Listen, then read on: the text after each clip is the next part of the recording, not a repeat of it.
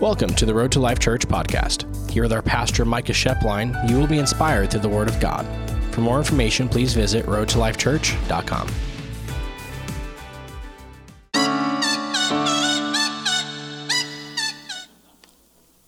So with that, welcome to church. We're excited you're here. I'm gonna just jump right into what I'm talking about today. And I like to come up with really catchy titles, and it's called Depth Perception. And really kind of what I want to talk about today is within the context of depth perception. Maybe if you guys don't know what the definition is, I'll read it. It's the ability to perceive the relative distance of objects in one's visual field. It's the ability to look at something and really ascertain how far or how close it is. But within that, I think that there's a spiritual depth perception within all of us if we choose to kind of go into those depths where we're able to perceive what God is doing when maybe other people or other situations and circumstances can't. And what I mean by that is I think a lot of the times even in Scripture what you see is that spiritual depth perception actually what it does is it brings about the best earthly protection because you're able to see and understand what God's doing, how God's moving, and where God's leading, and ultimately stay in line with that maybe sometimes when other people aren't in line or when it's easier to fall away. And so today, I wanted to talk about really this idea of depth perception, and it really focuses on the term depth. And I'm going to be honest with you. I didn't share this at the 8:30, but I think that this is quickly becoming... just the term depth is quickly becoming probably one of the most important phrases, I believe, for my personal health and sustainability, but also for the church. Because what you see right now in our world, a lot of it is rooted, I would say, in a lack of depth in terms of understanding how God is working and what God is doing. And whether you want to recognize that throughout the Old Testament or the New Testament, all throughout interwoven in Scripture are people who had the ability to look at the circumstance, climate, and situation going on and be able to not look at the surface level of it, but look at the spiritual level of it. And I think this is the challenge in the church today. This is the challenge in life today as we say, all right, I identify as a believer, I follow Jesus, is to not buy into a surface level reasoning, but into the depth of the spiritual level of reasoning that is really almost the exact opposite of how our flesh wants to function. And so I really think that a lot of it, though, comes down to this ability to really ask ourselves the question, do I serve a God of I can or he can? Or do I serve a God of he can't? And really a great story of this is I'm a shoe guy, and I was reading not too long ago, a story about a shoe salesman, and this was way in the early 1900s or at the end of the 1800s. They sent a shoe salesman out into the wild, wild west, and out there, essentially, he was selling these shoes, and they sent this shoe salesman, and he wrote a telegraph back, and he said, "Hey, I can't sell any shoes out here. Everybody's wearing boots, and everybody else doesn't really want any of these shoes." And so ultimately, he said, "Send me back because I'd like to sell someplace where people actually want to buy them." And so essentially they sent him back and they sent a new salesman out. And that new salesman wrote a telegraph back right away and said, "Hey, I need more help out here. Everybody only wears boots and nobody's ever seen these shoes before, and now everybody wants to buy them." And I was laughing because what was it? It was a perspective shift. Okay, they don't know it, and because they don't know it or haven't seen it, they don't want it. But there was a mindset shift in the other one where he was like, well, they don't know it, they've never seen it, and because of it, when they experience it, they'll want it. And I think this is kind of what I want to talk about today, is I think a lot of the times it is just so easy to write off all of Christian activity as almost like it's too hard, it takes too much time, or the only time we truly respond to something spiritually is when it's a place of crisis or trauma. What do I mean by this? I think a lot of the times what happens is when God has our attention is when everything that's had our attention has failed us, and now we can only listen to him. That's it. And I think even in this season, maybe for a long time, God has been one of a bunch of voices, but not the voice. And so what's interesting is during this season, when all of the voices seem to be saying something different, we almost have to tune in to him. But it's easy to filter him through everything that's going on and not necessarily filter everything going on through him. You know, when I was growing up, I remember one of the worst jobs you could have in our household is picking up sticks. And it was awful. What does that mean? We had a couple acres of land, and my dad liked an immaculate lawn. So what that meant is every time he went to mow, if there was a storm, and his definition was from the elbow to the tip of the finger, anything bigger than that. Now, if you think about it, if a storm blows in and there's, 50 trees, and these trees get shaken up and blown, and you got to pick up sticks from here to here on a couple acres. You do the math. And so I remember what you never wanted to have stick duty. And the best part is I grew up, I always worked a job. I had a job all throughout high school and most of the time through middle school. It did not matter what you had going on. The only excuse is if it was church related. But if it did not matter what you had going on, if you got asked to do sticks, that you were doing sticks. You were doing them. And so I remember walking out, and here's the funny thing is a lot of the times you'd go out and you'd pick up sticks for 3 hours, come back in, and my dad would just walk out on the deck. Yeah, I see a stick out there. You head on back out there. It's like, dude, you didn't even walk. What are you talking about? It did not matter. He would find sticks to make sure that thing was perfect. But it would take hours and hours. But one day I remember I was out there, and I'm, no lie, walking around picking up sticks. And as I'm walking around picking up sticks, dead serious, a branch falls from the sky from this stair all the way to that microphone. I mean, massive, and lands on top of me. And I remember I kind of have a beat up shoulder but I'm like, oh, dang, might be able to get out of sticks today. And I remember I ultimately kind of go over, and as I go over, I'm kind of milking it a little bit. My dad never lets anything off the hook, but him and my mom look at this tree branch, and they're like, oh my gosh, it just fell on you? Yeah, you go inside, you can take a break. I'm like, God, yes, thank you. You guys shut the... Yeah, it's true. And it'd be like, where's your brother?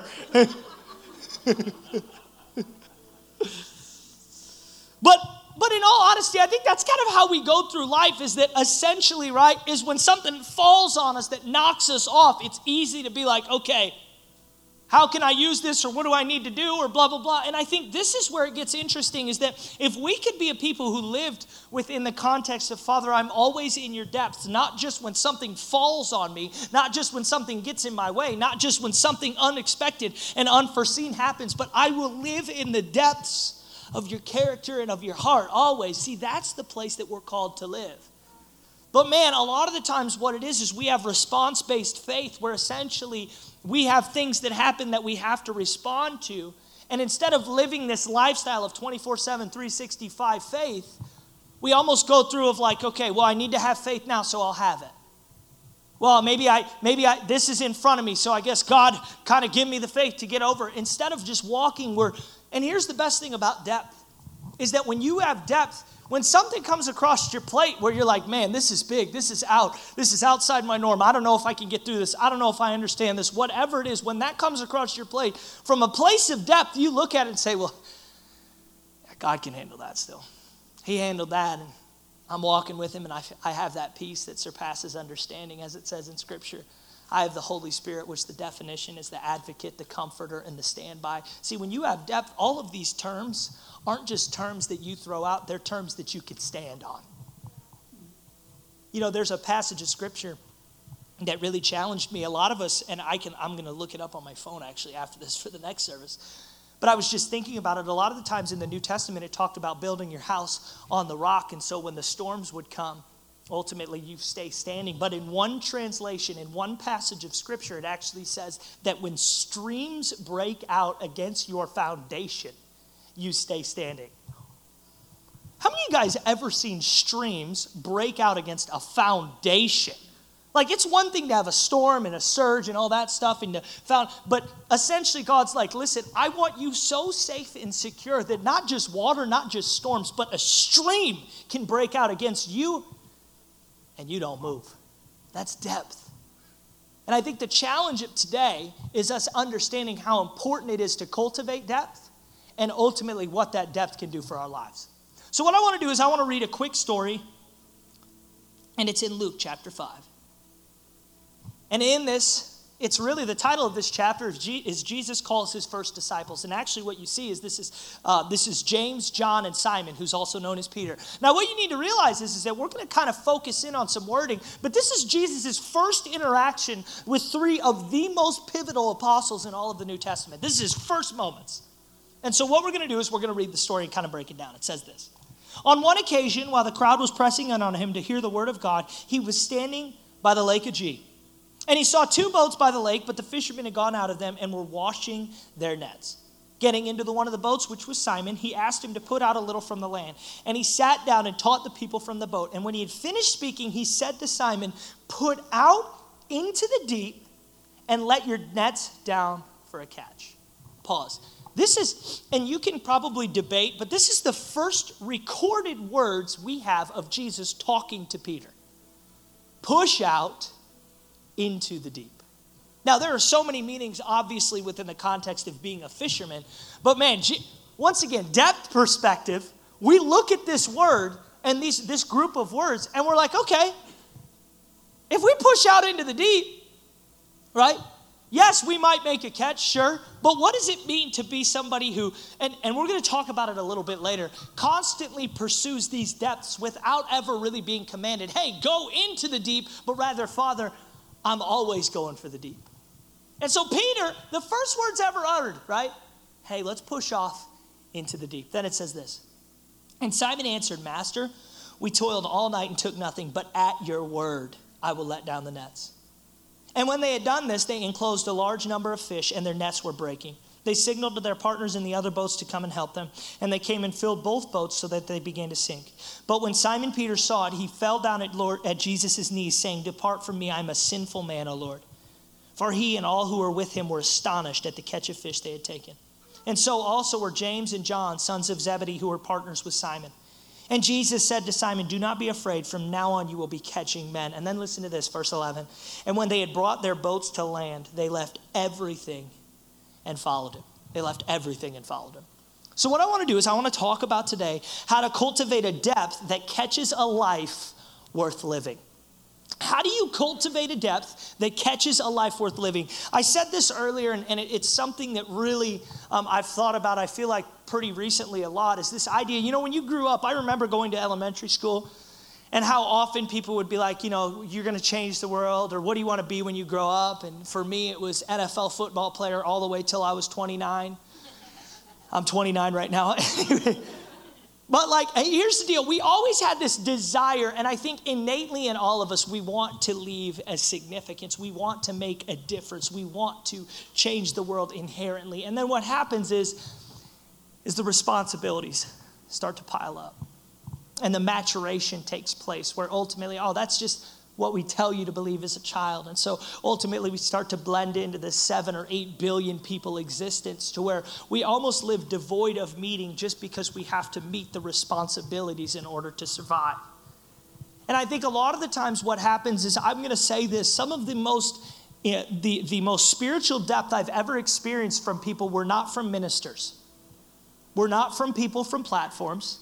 It was not from people who had all of the biblical knowledge and the theological credential. It wasn't from people who you would look and say, okay, it was from people who had 9-to-5s. From stay-at-home moms. And I think this is the biggest thing, is a lot of the times what we do is we try to differentiate between that can be a world changer, but I can't. And that's so anti-biblical within the context of everything Jesus did. I mean, it's just like, what I see in Scripture is this. Those who chose to pursue Jesus and the depth that came with him were allowed to live a life that truly made a difference. And not just allowed, but they created history with it. The people who chose, Father, I will pursue you. I will push off from comfort, from complacency, from safety. I will push into the depths. Those who did that not only lived a life full of meaning, but they left an impact. And I think this is where it gets interesting for me, is when have we sold or bought this counterfeit good of existence, of whether it's consumerism or narcissism or whatever it is, where we just go through this life of just superficial gain and selfish reasonings. Rather than, God, I choose every day to push off into the depths, knowing that you will give me what my soul and spirit craves. We talked about this a few weeks ago, but the pursuit of cultural happiness versus the pursuit of kingdom wholeness is two different things. See, even since the beginning of our country, happiness has been this constitutional thing that you can only pursue. We're not even sure if you can attain. But wholeness, this is what God is after, your spirit being whole. And I think a lot of the times what we try to do is we try to quantify what wholeness is or what affectancy is or what significance is. And I'll be honest, to me, significance is a story like Nick's, where you step outside of your comfort zone and you have a profound moment with somebody that really reshapes how you think about something or sticks in your mind. And I think for a lot of us, when I ask us the question, how do we cultivate a life that catches, or how do we cultivate a depth that catches a life worth living? We have to ask ourselves that question. Am I living a life that doesn't have a ton of depth right now? And here's the deal. I'm not saying this from a condemnation way or like, oh, that's terrible if you're not. But what I am saying is that if you're living a life that doesn't have a lot of spiritual depth, you're missing out on the fullness of Christ. When you don't have the depth with the Father, the communion and the relationship that truly he was intended for, when we miss the context and the point of truly what that is and what that means, and we settle for Sunday mornings, a couple sound bites, and maybe 2 or 3 worship songs throughout the week, we miss the fullness of what we're created to live in. So what I want to do is I want to talk about how to cultivate a depth that catches a life worth living. 3 quick things. The first one, you serve anywhere, anyone, and anytime God. Never forget that. And anywhere, anyone, and anytime God. You know what's interesting is that I think we look at the Bible and it's so easy to just be like, all right, this is what I just read, this is what it means. But pause. If I looked at you and said, hey, did you know Jesus was a construction worker for 10 or more years? When was the last time you rolled up to a construction site and was like, man, there might be a Messiah working on this house? Here's another one. He was born in Nazareth. Historians say that Nazareth actually at the time of Jesus' birth was estimated to be in between 200 and 1,600 people. What does that mean? The place Jesus was born, the Messiah of the world, was half the size of Hartford, Michigan. Man, does that offend your mind a little bit? If I looked at you and said, hey, the Messiah of all humanity is going to be a construction worker and born in a town half the size of Hartford, Michigan, I think a lot of us would struggle to believe that. And that's okay, but here's the biggest thing. You know what depth perspective allows you to do? Okay, well, what does the Bible say about that? Oh, there was prophecies about this stuff. Oh, what is his teaching? Oh, there's authority and power in it. See, that's what a lot of it was. Actually, it says over and over and over in Scripture, something that's very convicting to me, is when Jesus would read or teach in the synagogues, and they would literally say this. They were astonished because he knew the Scripture, but he also taught with authority. He didn't teach like the scribes that knew the Scripture and didn't have authority. Man, that's, for me, somebody who likes to talk about the Bible and preach on it, I would say this. If we know the Bible but don't have the authority to deliver it, man, talk about missing our calling. And so depth perspective allows you to know God, but also have the authority in God to truly bring about change, to make a difference, to do things that you maybe thought you couldn't do. Why? Because when we look and say, God, it's not my own depth, it's my depth of the knowledge and the certainty of you, I can step out knowing that you'll meet me. And so this story, really, like I said, here's another one. Jesus tells him to push out into the depths in the middle of the day. Now, I'm going to pause. Some of us maybe don't have a background of understanding fishing in the Middle East in Jesus' time. Now, the closest thing you can actually summarize to what that fishing looked like, it was ghillie nets, which is essentially a bunch of nets that are kind of tied together that fish swim into and then get caught. So it's a bigger net and then kind of a smaller net and maybe sometimes a medium net. And so here's the thing though, is back then they didn't have crazy different ways of making fishing nets. They only had rope. And so what would happen is they would fish all night. Why? Because nobody wants to fish in the Middle East in the middle of the day because it is hot with a capital H-A-W. It is hot. And then what happens, right? They get to the shore and then what they have to do is they have to clean out not one net but multiple nets of the fish. And then guess what? They have to leave the nets to dry out because guess what? Wet rope is a lot heavier than dry rope. So they have 3 nets that they have cleaned out. They've fished all night. They haven't slept. They're leaving them out to dry. And you know what Jesus says?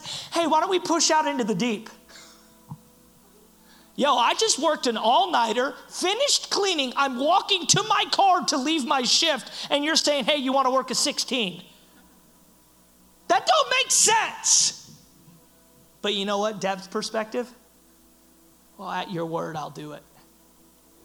See, what we try to do, and like I said, from an understanding basis, is if I looked at you and said, okay, the Messiah is going to be a construction worker for 10 years. No theological degree, nothing like that. Just he's going to be born in Hartford. He's going to do some of the things that he's doing right now. See, human depth would look at this and be like, none of this makes sense. None of it makes sense. But you know what? That's not what we're called to live. We're not called to live with human reasoning. We're supposed to apply the biblical and spiritual reasoning to our human existence. James 4:8, draw near to God and he'll draw near to you. Draw near to God and he'll draw near to you. How to cultivate a depth that catches a life worth living, the first one. You serve an anywhere, anyone, anytime God. Never forget that.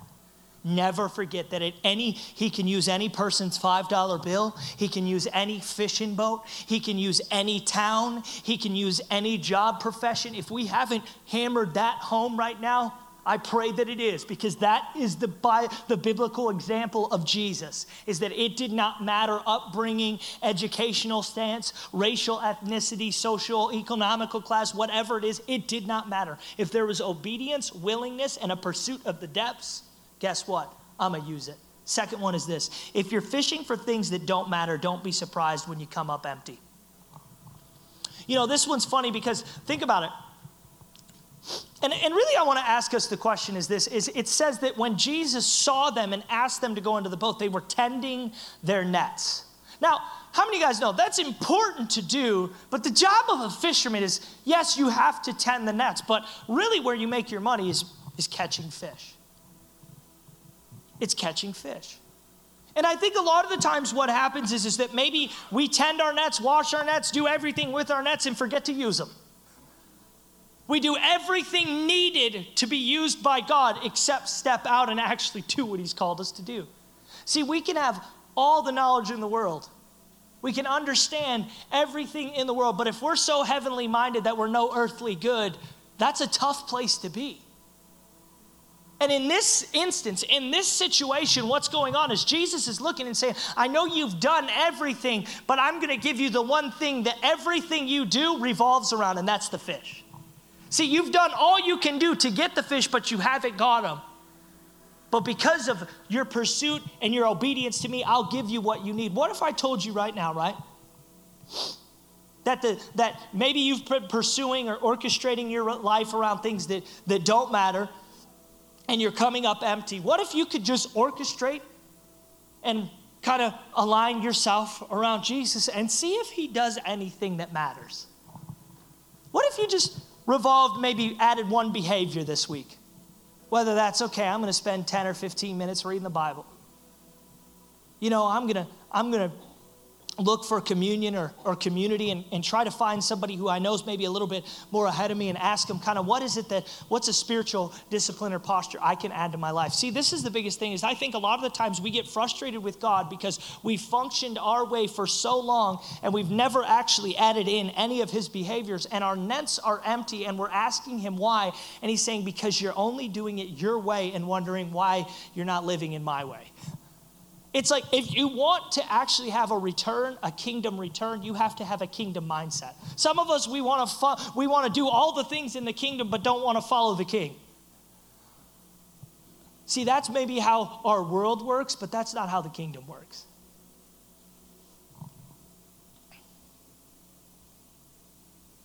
How to cultivate a depth that catches a life worth living. The first, you serve an anywhere, anyone, anytime God. Never forget it. The second, if you're fishing for things that don't matter, don't be surprised when you come up empty. And the third one, you can't have a shallow lifestyle and pursue the depths of God. You know, we talked about this, but that right at the tail end here. But here's the thing. Remember this story, what was happening. It said that he got to the banks. They had this crazy catch of fish. These boats are literally breaking, and they pull up on the beach. And let's read that last little verse that some of us maybe forget. And when they had brought their boats to land, they left everything and followed him. Pause.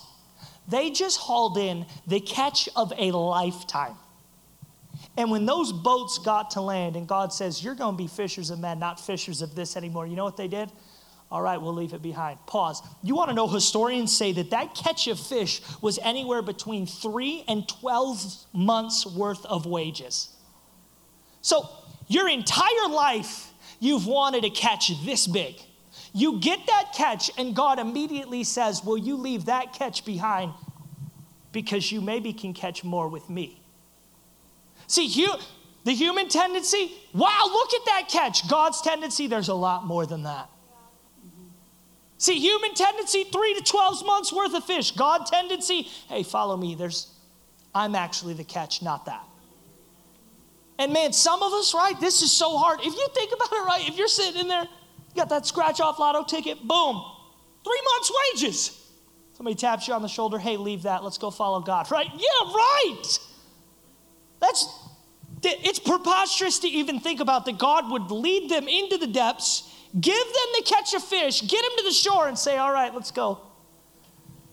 But that's what depth perception does, is it looks and says, okay, I just got that from following him. I wonder what else he will give me if I'm willing to sacrifice to follow.